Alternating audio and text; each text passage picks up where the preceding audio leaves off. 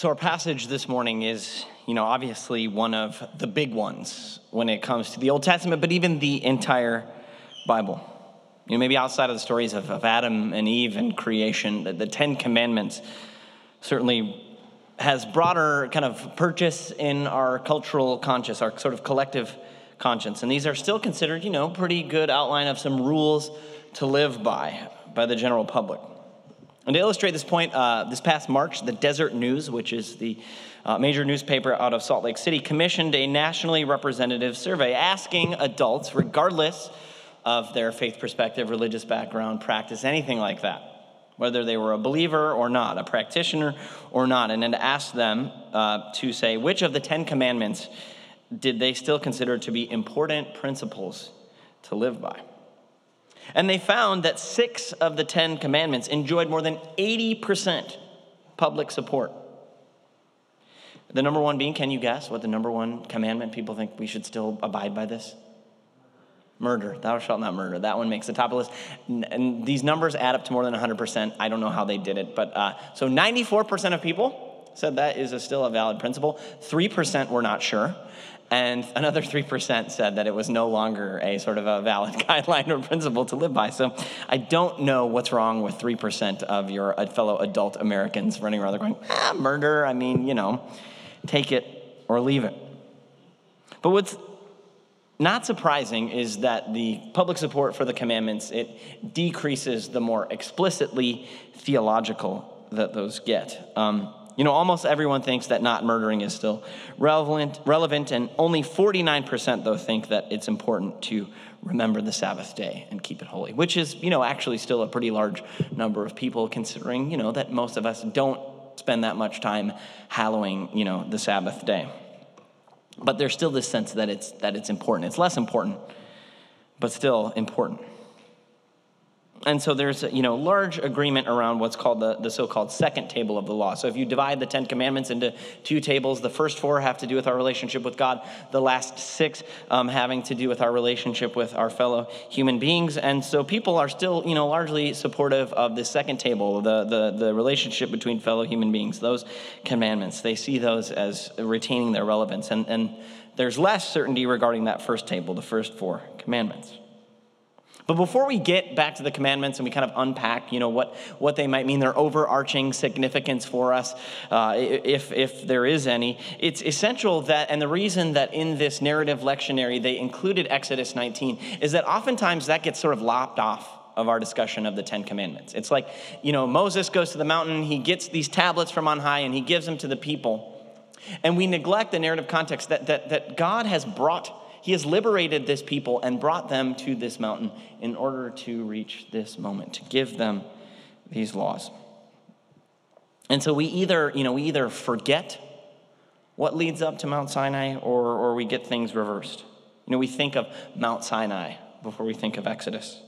We think of the law before we think of the gospel. We think of the rules before we think of salvation. We think get right, get God.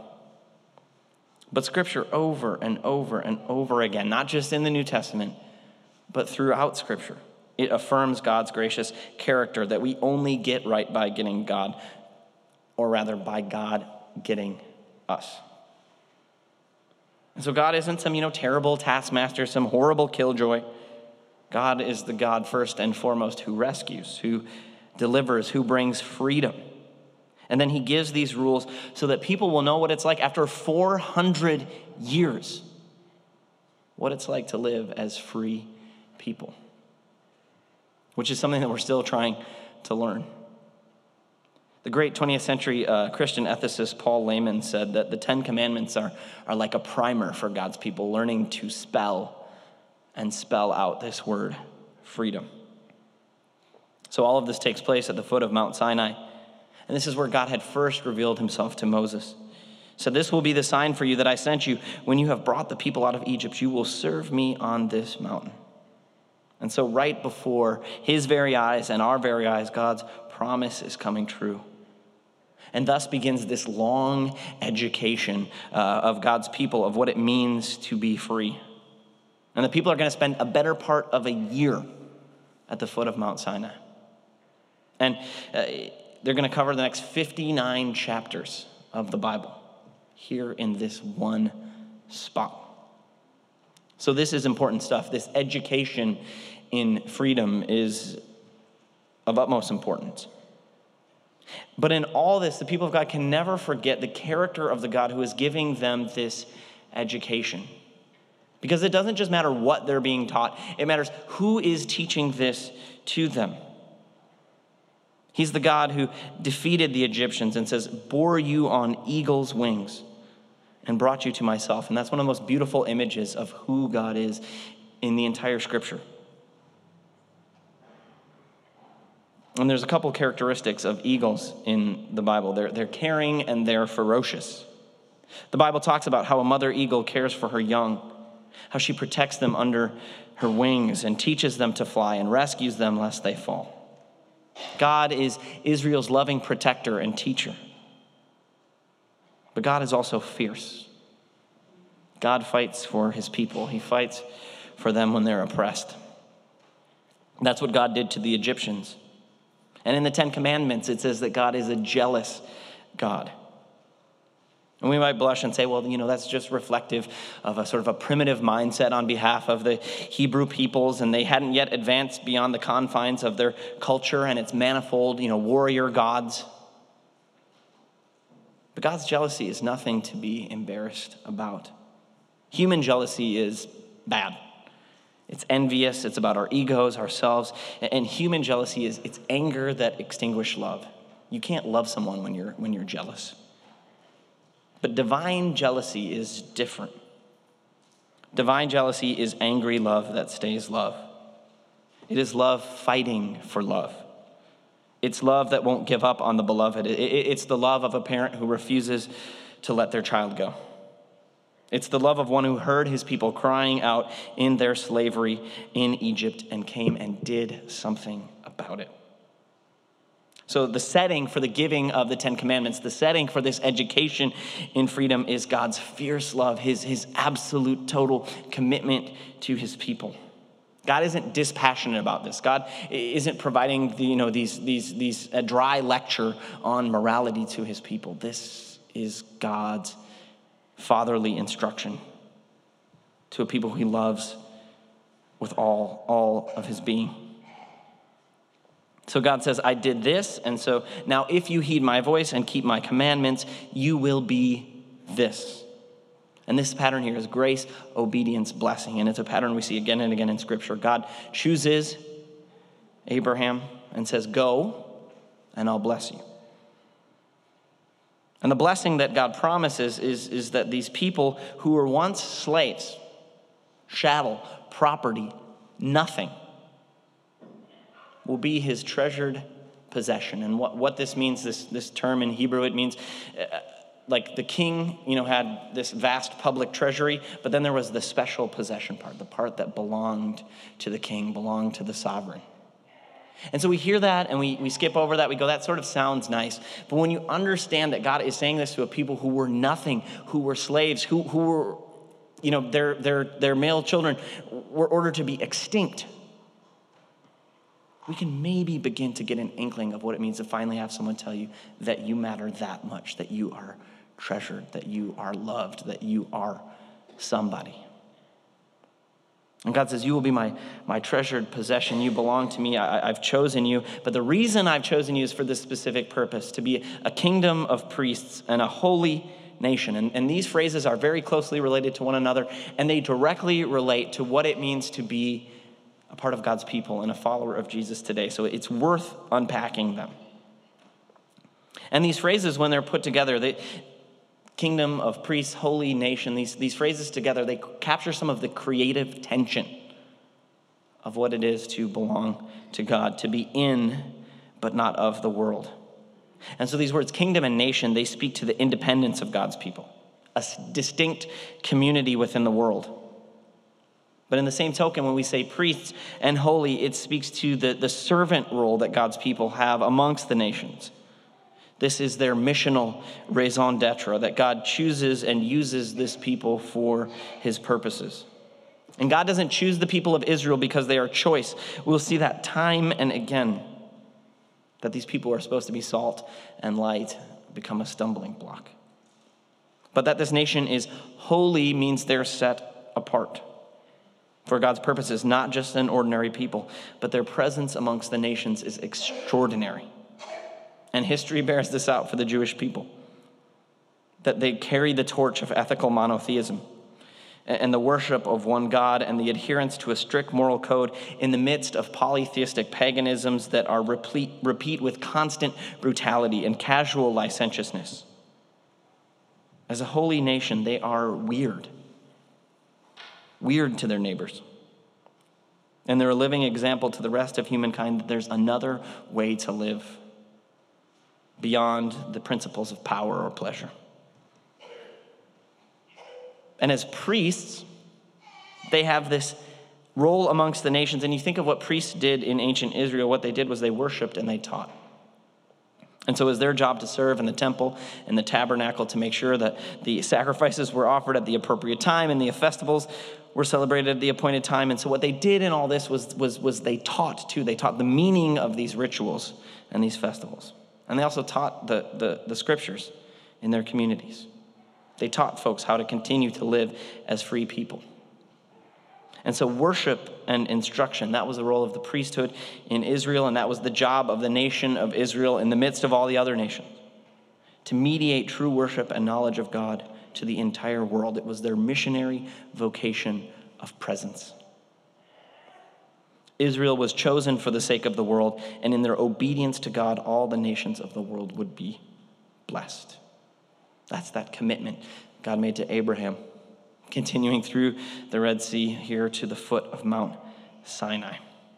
And that still describes the relationship of the church to the world. We have a job to worship and to teach, to be salt and light, to be a city on a hill. Ronald Reagan said that about the United States, but he was, stealing that from Jesus. That's the church's job. And just by the church being the church, and by Christians being Christians, we have the opportunity to be holy and priests. We get to mediate essential things about God to a watching world. That's a scary job.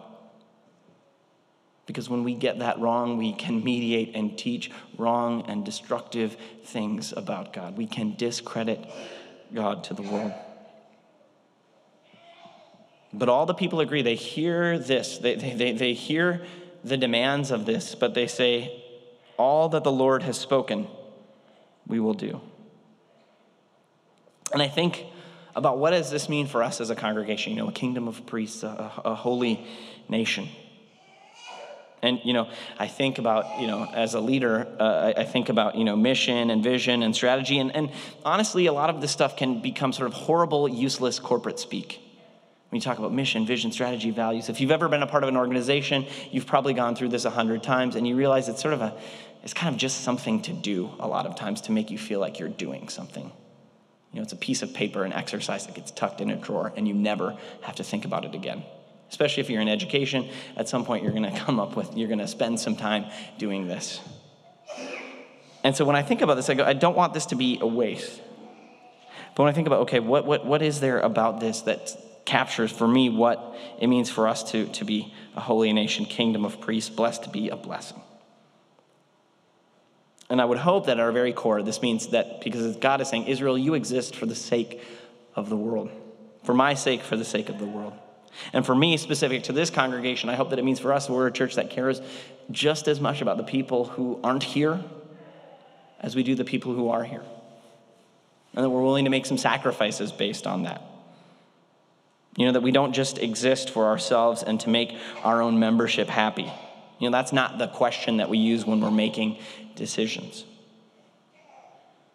How we can meet our own needs, but we ask, how can we make room for the folks who aren't here and bless people who will never, ever, ever walk through these doors? Because that's whose God has called us to be.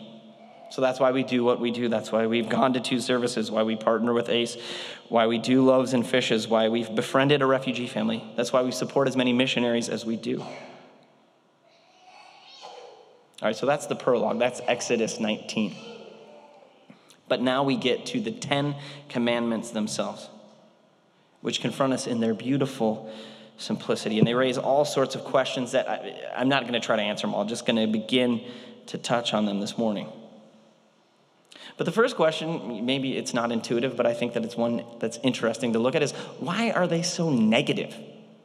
Why is it a bunch of thou shalt nots? 8 of 10 are negative. And you could think, the Sabbath one is remember the Sabbath day, keep it holy, and then don't do any work. So you could basically say that's a negative one too, at least half. 8.5 of the 10 are thou shalt nots. And doesn't this just show, that religion is this repressive force trying to tamp us down, tell us not to do things? How can rules for freedom be a list of things that you can't do? Because life for the Israelites had just been a long, 400 years of basically not being able to do what they wanted to do. And so how can these restrictions entail freedom? And I love what one commentator says on this. He argues that the negative command is itself actually the most liberating because it leaves open every course of action except for one. So think about the Garden of Eden. God says you can eat from any tree except one. Well, is that repressive or is that permissive? And so the commandments, they speak more to the great freedom that God grants us as creatures and not any desire on God's part to just weigh us down under the burdens of untold rules and regulations. But that being said, there's still this question of what is the ongoing significance for us of the 10 commandments? How are they relevant for us as followers of Jesus Christ today? If Christ says, I'm the end of the law, if the law is fulfilled in him, then how can we who have been liberated in him still follow these commandments? How are they still relevant to us? Are they? A negative answer to this question, saying they're irrelevant, was offered very recently by a prominent Atlanta megachurch pastor, this guy Andy Stanley, who said in a recent article in Relevant magazine, he said, why are Christians all worried about building monuments to the 10 commandments? Now, this obviously has not been like an issue for the last 10 years, but 10 years ago that was a big deal. And he says, why? We shouldn't be worried about that because they don't actually apply to us anymore. Which made me think, And actually, there's going to be a great podcast. Me and Michael J. Nelson will be interviewing this Old Testament professor from Emory, who I know, tackling Andy Stanley, and basically saying why we think he's not really right on this one. That's a kind way of putting it. I think he's got it all wrong. But there's this live question, this ongoing question between the relationship of the law and the gospel in the life of faith. Right? It's not, as a youth pastor, you talk to kids, you go, it's about a relationship. It's not about rules. And there's truth to that. But this question, what good is the law? Right? We know the song, War, what is it good for? Absolutely nothing. Say it again. War. Okay, that was the song. It was War. Say it again. He says, say it again. Who did that song, by the way? If we could look, Drew, if you could look that up on your phone, I would appreciate that. I know you don't bring it to church. You bring it to church? Oh, good. Thank you. I'm sorry to call you out. But even so, what good is the law? What is it good for? And it's not absolutely nothing. It's not. And this is where I want to introduce you to kind of this classical theological categories for the uses of the law. That there's 3 uses for the law. This is what it's good for. And the metaphors here are, it's useful as a curb, so kind of or we can think of it as like a boundary or a barrier or a restraint, a mirror, and a guide. So a curb, a mirror, and a guide. That's what it's good for. And so as a curb, the 10 Commandments, classically, they've been understood as they're useful for restraining wrongdoing, since they forbid the kind of things that even non-Christians, basically everyone can agree, are wrong. And think, if you break these rules, you're going to get punished for them. And I think that first use of the law as a curb, that's what we see in this survey data from the Desert News. Even people who have no belief go basically, you shouldn't murder someone, you shouldn't steal, you shouldn't commit adultery. Even half of them say the Sabbath day should be kept. So there is this sort of, we come from a Christian, a Christianized culture, or a Christ-haunted culture. But, still there's this general sense of these are some pretty good rules to live by, and sort of an expression of a kind of a universal moral law to which every person can adhere, that these are somehow inscribed in every person's conscience or they're present in every culture. I don't know of any culture that says that murdering, unjust killing is good. So it's useful as a curb, kind of some universal laws for human behavior. But the second use, and the second use of the law, the mirror, and this is the one most associated with Martin Luther. He gave us the second use of the law in a big way. Because he said the law, the Ten Commandments, they are perfectly reflective of God's character. And so when we hold them up and we look at ourselves in the mirror of God's law, we can't help but sort of recoil in horror as we measure ourselves against God's perfect holiness. We see how far we have fallen short. And so it drives us to our knees in confession and repentance. We throw ourselves on the mercy of God when we look at ourselves in the mirror. And classically in Lutheran worship, the Ten Commandments would be read as a preface to the confession of sin. Because you'd read the Ten Commandments and you go, yeah, wow, how are you doing on those? And you'd be like, not good, we need to confess. It drives us once again to see grace. But then there's the third use of the law. So we've got the curb, we've got the mirror, but the third one, and this is the most important one for us, is as a guide for grateful living. And it's in this way that the law still has significance, ongoing significance, positive significance for Christians. We obey the law not out of fear, not out of guilt, but out of gratitude, that just as God rescued the Israelites from slavery in Egypt, now through the death and resurrection of Jesus, he has rescued us from our slavery to sin. Jesus himself, he affirmed the law when he summarized it. He said, this is the whole summary. Love the Lord your God with all your heart, mind, soul, strength, first table. Love your neighbor as yourself, second table. On this hangs all the law and the prophets. And so when we read the Ten Commandments, we should read them in that light, that they point us to Christ and they invite us into a way of living that is as expansive as his kingdom. Because honestly, rules are helpful. Rules are helpful. They provide some basic guidelines and structure. To not have any rules, to be an antinomian, that's kind of a privileged thing, right? And in a world without rules, then who sort of gets to say what you should do? It's people with power, it's people with money, it's people with position. And so, when we think about what value are rules, they are incredibly valuable, especially for the powerless. Because when you don't know how to live as a free person, rules don't restrict or repress, they liberate. Ask an alcoholic or anyone who has been through a recovery process. What are the 12 steps? They are rules that you work over and over and over again. Would it be helpful to say to an addict, you don't need the law, you just need the gospel, just grace. Just don't do it anymore. That's not helpful at all. How do I stay sober? Step 1, step 2, step 3. And so the law is an expression of grace as a guide for how to live in freedom. And so when you're a recovering sinaholic, like all of us are in this room, then the Ten Commandments, they aren't a burden, they're a boon. You work the steps, you work the commandments, and the 12 steps themselves, they're just a transmogrified kind of version of Christian discipleship. And the original context that they came from was explicitly one of a Christian program of recovery. Think of the steps. Step 1, admitted we were powerless over alcohol, that our lives had become unmanageable, right? That's the law as a mirror. I looked at my life and it was terrible. And I realized I had reached the end of myself. Step 2, came to believe that a power greater than ourselves could restore us to sanity. Stop trying to save yourself. Step 3, made a decision to turn our will and our lives over to the care of God as we understood him. Right? This is faith, belief, something beyond yourself.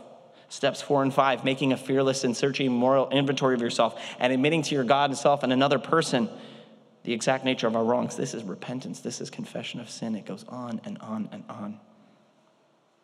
And so when we believe in Jesus Christ and we understand that he fulfilled the law and he took its condemnation upon himself, then we can follow the law as free people. The law doesn't have any power over us to condemn us, but by God's grace and the Spirit's power, it has power in us to free us. St. Augustine said that the law was given that grace might be sought. It's kind of the law's mirror. But grace was given that the law might be fulfilled. The law was given that grace might be sought. Grace was given that the law might be fulfilled. And one last thing to say before I wrap up on the third use of the law, that when we see the Ten Commandments as this expansive guide for grateful living, then we see it doesn't just, forbid things, but it also commends ways of living to us. In the Westminster Larger Catechism and its teaching on the Ten Commandments, there's this question and answer back and forth, and it says, what sins are forbidden by the X commandment or whatever.